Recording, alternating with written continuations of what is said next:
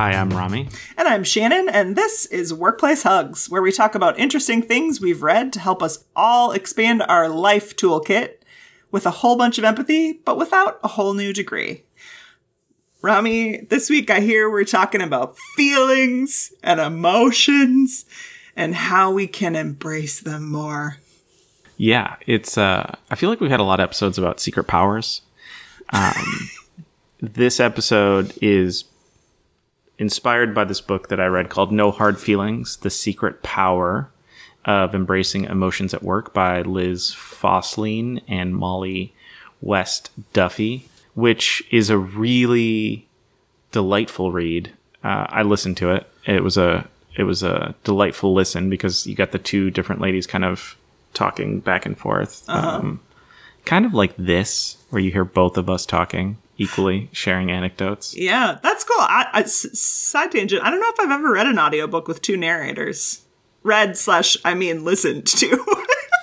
But have you listened to any of the fiction works that have like characters being done by multiple people? Yes, but I don't listen to those on audiobook. I don't know. How else are you listening to them? Sorry, I guess I'm not listening to them. I'm reading books where there's like I'll read books where it's like one chapter from one character point of view, the next chapter is from another character point of view. But I've never listened to a book with multiple narrators. Right. Oh, interesting. Where they switch it. I think it's fun for fiction. It was really interesting for this, which is nonfiction. But the book is really about the modern workplace and how it can be an emotional minefield. And because of that, it's filled with confusing power structures and unwritten rules. And we're expected to be authentic, but not too authentic. Professional, but not stiff. And friendly, but not an oversharer. So it's really about how do you bring your best self and your whole self to work every day? And really the tips and tricks they kind of go through to walk you through that. Yeah. Do you remember when we both worked at Target and they had this tagline, "Be you, be Target"? Do you remember that? Yes, but I still don't understand it. I don't know that I understood it then either, or now, frankly, but it reminds me of that, of like, of when you said that, like, you're expected to be authentic, but not too authentic. It's like literally that in a tagline, be you and be Target. Hopefully those things overlap, but if they don't, good freaking luck. Well, and I think that's the struggle here, and I think this is what the book is all about, is like, how do you balance all of those things to seem, I hate the word authentic, to seem authentic, but not overly so. Why do you hate the word authentic? I don't think it's, I think it's used too much. Like, people overuse it to the point where it becomes inauthentic when people use it. Yeah. And so that's why I don't like it. Like, I don't like the idea that someone's like, you have to be more authentic. Like, I don't know what that means. And I think that's where the book is like, we hear these things and we don't even know what they mean. Like, what does it mean to be authentic and to be you? I think the end of the whole thing is, how do you bring your best self and your whole self? I think that to me is much more impactful than saying, like, be authentic. Yeah. It's an interesting conversation because even in that, like, your best self and your whole self, what if your whole self isn't your best self? You know, garbage, like, just a dumpster. Yeah, but even if we think about the last episode that we talked about on, like, rage, like, my best self includes some rage, man. Is that okay to bring into the workplace? It might be your best self, though. Yeah, I'm really curious to unpack this a little bit more because I think this is insight or feedback that people get often. For sure. So they really go through 7 pieces throughout the book. So I'm going to highlight those really quickly. We'll go back and kind of dig into 3 later on. Mm-hmm. But the 7 are, 1, be less passionate about your job. So go home. Ooh, I like that. 2 is inspire yourself.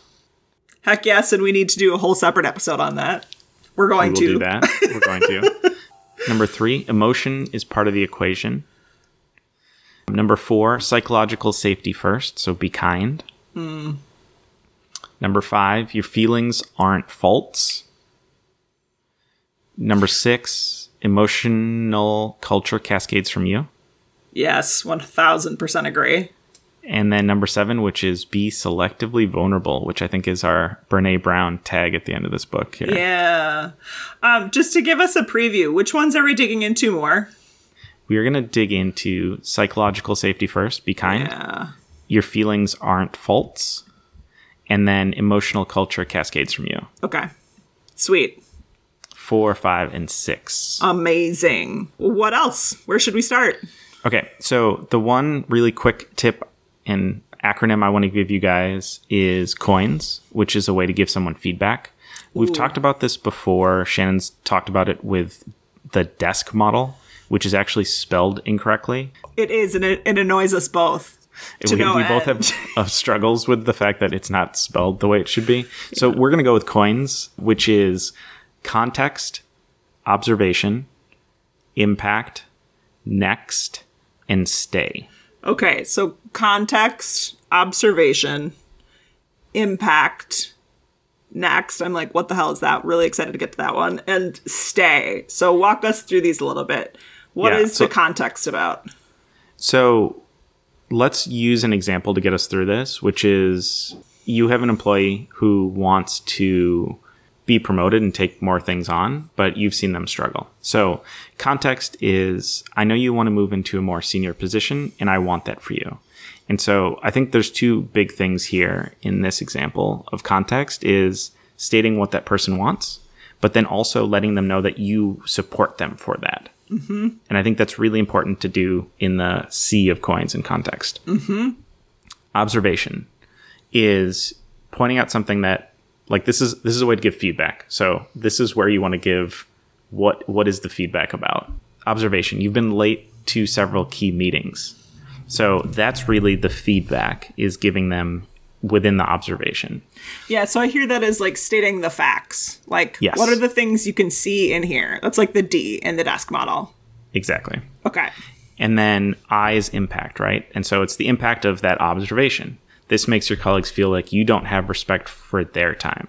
Yeah. Right? So helping them understand both the impact and the implication of this observation that you've made. Mm-hmm. Next. This is, I think, how do you put the onus on them to fix that? So next in this situation would be, can you commit to being on time in the future? Right? So how do we fix the observation? Yes. And knowing the impact that it's having on others. And P.S., this is the thing that I feel like folks miss the most when they're giving feedback is, in the DESK model, this is ask, specify. So in COINS model, it's and next. Like, what do you want them to do instead? Like, when we don't paint a clear picture for folks on what we want to do to them instead, and instead we just, like, pull up the dump truck and put a boatload of feedback on them with no clear vision of what great might look like instead. And like just kind of leave them to sift through that and find the future in that. That's really tough. So I love that one. And I just want to like double down on that for listeners who are preparing to give feedback. Like, you got to tell people what you want them to do instead, whether that's your spouse or your employee or your coworker. Well, and I think that's so right, because it's so easy to give feedback, and we talk about this a lot. It's really easy to give someone feedback, but it's important that you give them a solution along with it. Yeah. Or show them like what the great version of what they're failing at looks like. Yes. Yes. And then the last one is stay. So here you'd say, like, does this make sense to you? It's a way of making sure that that person can take that and understands all the coin that has been leading up to that pluralization. Yeah, and I like that creates an opening for dialogue. Mm-hmm. Whereas DESK doesn't, if I'm being critical of that model. Like, DESK ends with C, consequences, which is supposed to be the impacts. So I like that this one is like naturally leaning into a conversation about the thing that you just gave feedback on. Yeah, and I think that's why the model works really well, because it takes the best parts of DESK and then just gives it a little bit more oomph to allow a conversation to start. Yeah, I like it a lot. So there's COINS. Open up your pocket, throw them in there, save it for later. Do what you will with it, but there's an acronym that's spelled correctly. So how fun is that? That's great. So right at the top, giving you a tip to support yourself in embracing emotions when it comes to feedback at work. Yes. I love it. Okay, so Shannon, I got some questions that I want you and I to discuss before we hop back into those three key pieces. So let me ask you this. What do you think bringing your whole self to work looks like? I don't freaking know. I think this was a core struggle for me in my 10-year corporate career before becoming a solopreneur. I was always encouraged, yeah, you should bring your whole self to work. But I don't know that anybody painted a clear picture for me on what that should look like. I think what it looks like to me now. Well, let me ask you this, Shannon. When you think of someone who brings their whole self, what does that person look like? Interesting. So I can think of past folks that I worked with that it doesn't look like. Okay. I think it looks like... Well, what doesn't it look like? It doesn't look like compartmentalization. So when I see... when I had leaders who compartmentalized things and they're like, we do work together. I spend 40 hours with you a week. You don't need to know anything about me outside. I don't exist outside of this space. Yes, this is. I just disappear. The only context that you need to know me in. I don't think that's bringing your whole self to work. And also, what I'll add on to that, having coached a lot of introverts, is that I also don't think it means making yourself uncomfortable with things that you're sharing that you just don't want to share. But I hope bringing your whole self to work means that if you want to share other parts of yourself and who you are and your interests and what makes you tick, that you do that to the level that you're comfortable with. Yeah, I agree. I think that's where it's all about being comfortable with what you're sharing. Yeah. And being okay with that. And that's all of vulnerability, right? So going back to the being selectively vulnerable, I think it's being selectively vulnerable, but being willing to share some things. Because I think your whole self, your best self, is not a self that is business 100%. Yes, and this reminds me back to the episode that we did on imposter syndrome of what are my theories on where imposter syndrome roots from? I think imposter syndrome can root from when we feel like we can't bring our whole selves to work. Because our whole selves sometimes maybe don't know the answer. And so if we're living in a culture that doesn't promote safety, so to speak, in that sense of letting it be okay when you don't know, or when your whole self includes the part of you that has to be curious and has to be a learner because you don't have all the answers. Because I don't know about you, but my whole self, even my whole self, 100% of me doesn't know everything all of the time. It can just breed a lot of unhealthiness. So even if we think about getting to bring your whole self to work, even just from a work context and not even making it about personal, can your whole self show up to the table and that it's okay for you to know things or it's okay for you to admit what you don't know? Because that's part of you. Yeah. And I think you're right. It's all about the environment and the environment allowing you to be selectively vulnerable, to bring your whole self and be willing to share both personal things and work things that you may not feel comfortable normally doing.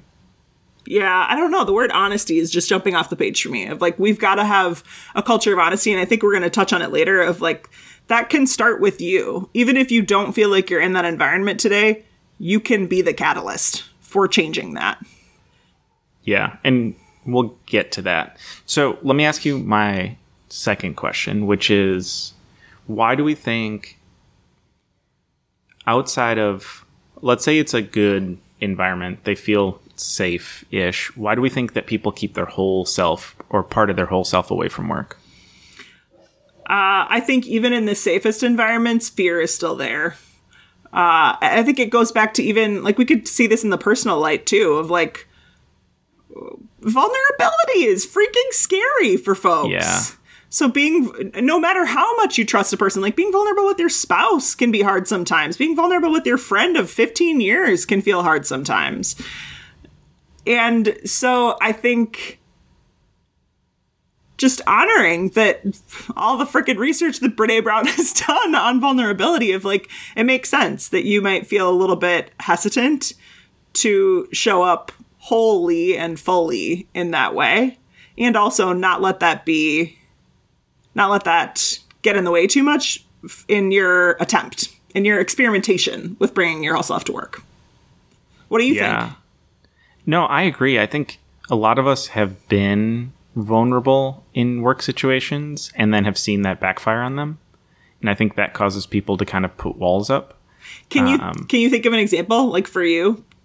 Yeah, I mean, I had a boss once who would always just like poke and prod at personal things just to poke and prod. And it was like the most uncomfortable thing ever, right? Because you want to reward them for asking, but then they just keep poking and prodding at it just because they know they can. And I think like that's what people get nervous about. Oh, that's interesting. I'm wanting to ask more specifics, but also not poke and prod into whatever this is about. If I think about a time for me where I felt like my vulnerability wasn't met with openness or receptivity, it more comes to mind of like maybe times where I wasn't honest on the front end about what I needed to learn for fear that would not be okay. So then when I had to do it on the back end, or like I was vulnerable, or like I would reach a breaking point. Like, let's just talk about the specific scenario. So it was like when I was in Frozen, managing that team, I had no freaking clue about temp-controlled grocery, I was a first-time leader of a team, about like a short lead time business versus a long lead time business. And I think I did like a fake it till you make it philosophy for a long time. And then shit started to, excuse my language, crash and burn. And then I broke down. You know, I can remember crying in front of my boss at that time. And the vulnerability, like, there was compassion, maybe is too strong of a word, but it was like met with like oh crap, didn't know we were here. And I wish there would have been an environment. Well, and I have to take ownership for that too. I wish I would have created a more of a learner environment in myself before that point to say that you don't have to fake it till you make it. I get so sick of people using that phrase because I think that's, again, what breeds a lot of toxic imposter syndrome in our workplace cultures, is when people sense that they've got to fake it till you make it, or like that's a good thing to be, is overly confident until you actually know. No. Well, and I think this is the part that we will always touch on, which is that selectively vulnerable piece, because I think it matters and it's really difficult all the time. And I think that's why Brene Brown has written 8 books and goes on tour and can talk about this nonstop, because it is such a difficult thing to figure out how to do. Because yes, I think you're willing to admit you don't know things more so at the beginning of your career than towards the middle and end of your career.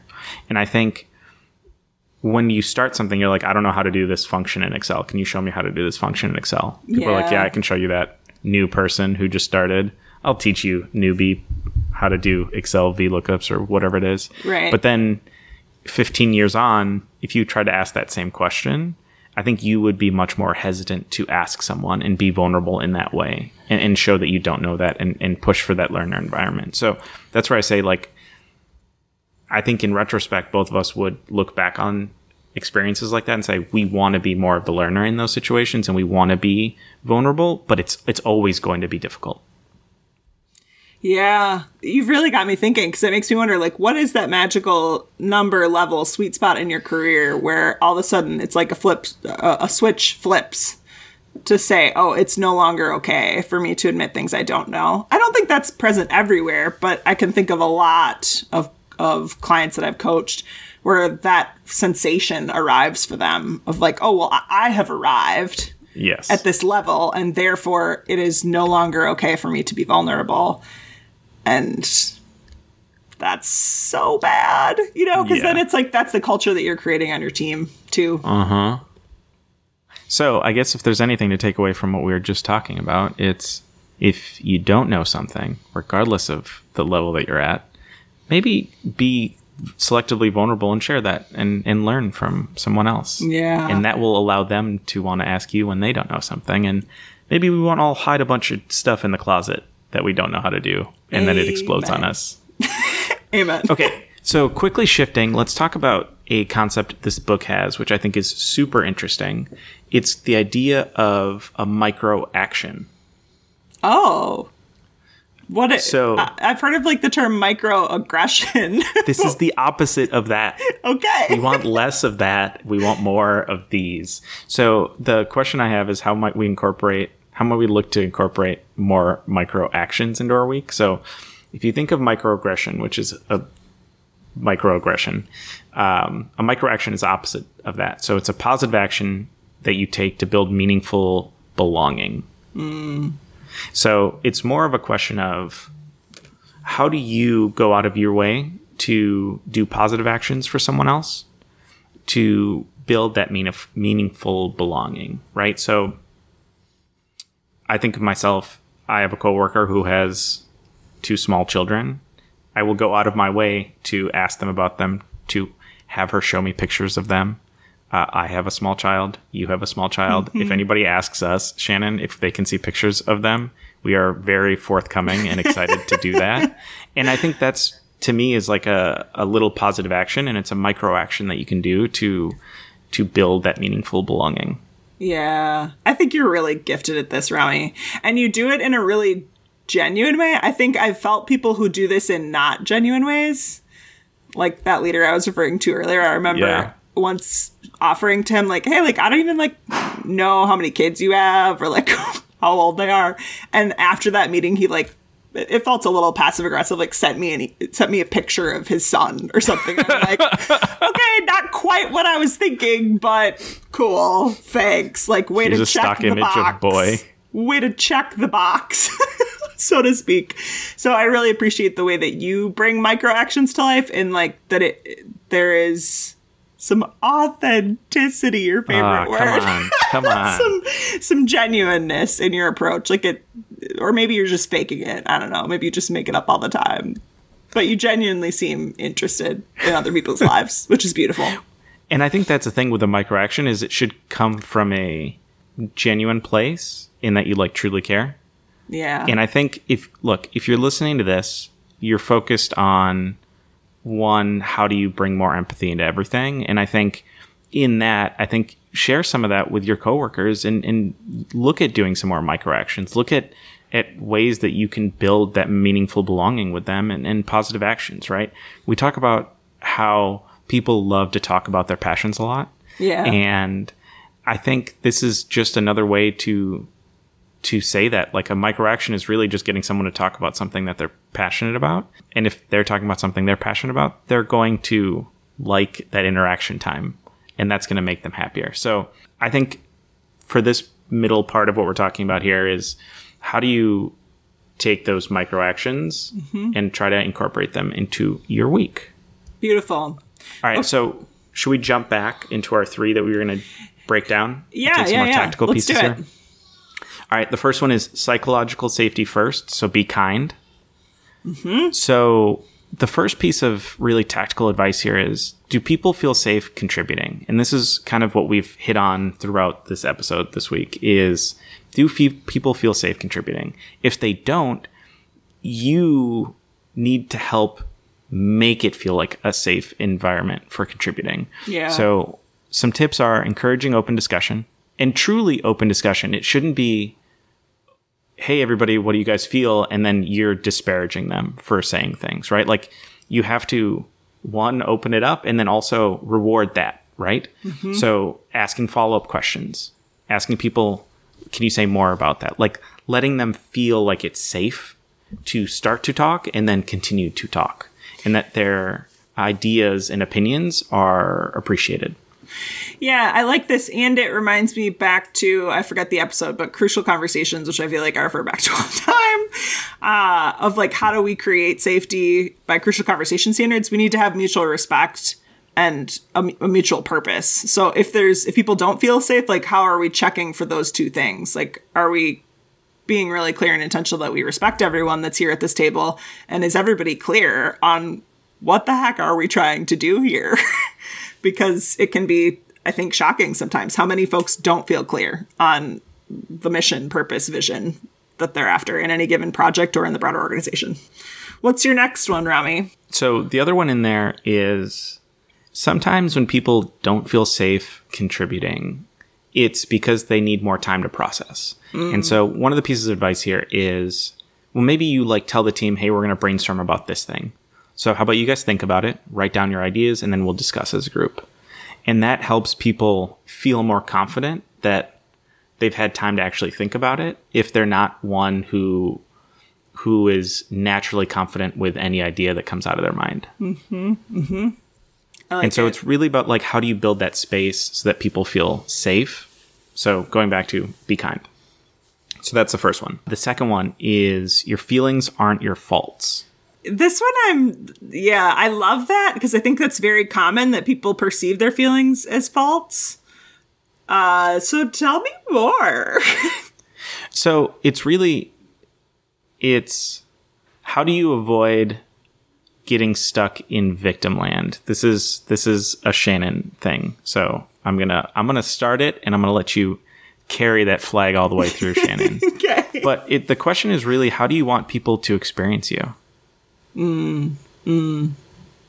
Yeah, I think you had talked about in the book or something, they talk about like how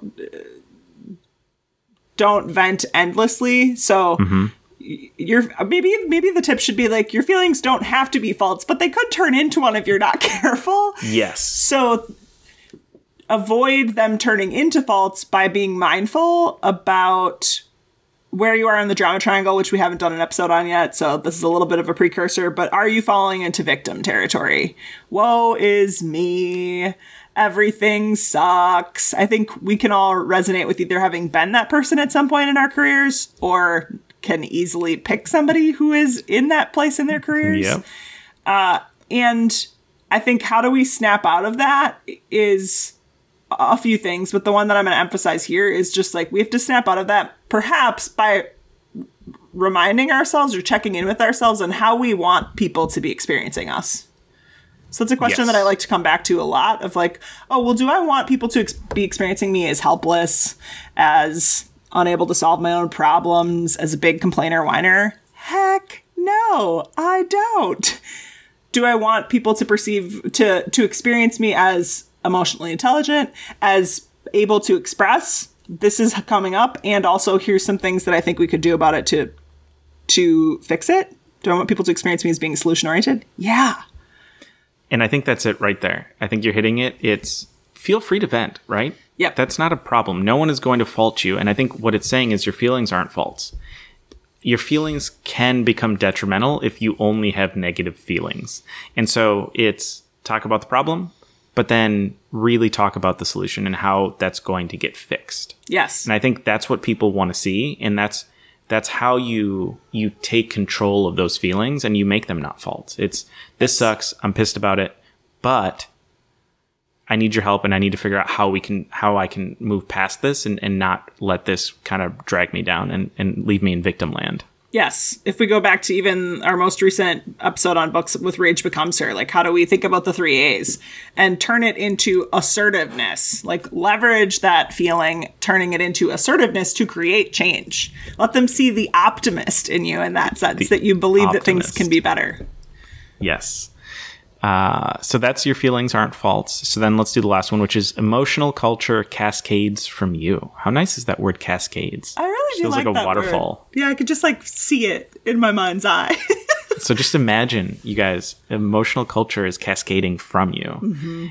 And so the first question is, how do you want others to describe you, right? Like, how do you want people to describe you and the impact that you have on the emotional culture? Yeah. And if you're thinking about yourself and you're thinking about, okay, put yourself in your coworkers' feet. Like, how would they describe Rami? How would they describe Shannon? And if that's not what you want, change it, right? Like, yes. Change what you want the description of you to be by living that new description of you. Yes. And how you want people to experience you. The second piece is, what kind of culture do you want? And are you modeling those things, right? So it goes back to the first thing.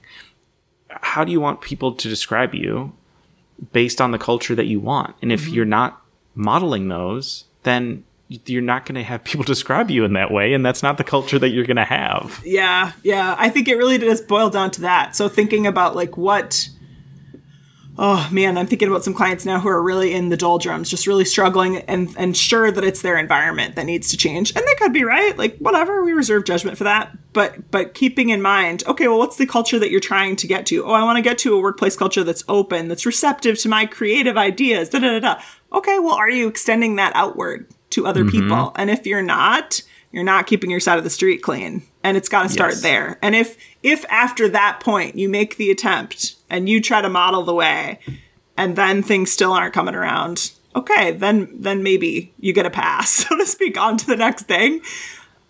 But until that point, be responsible. Take responsibility for creating the culture that you want. Yes.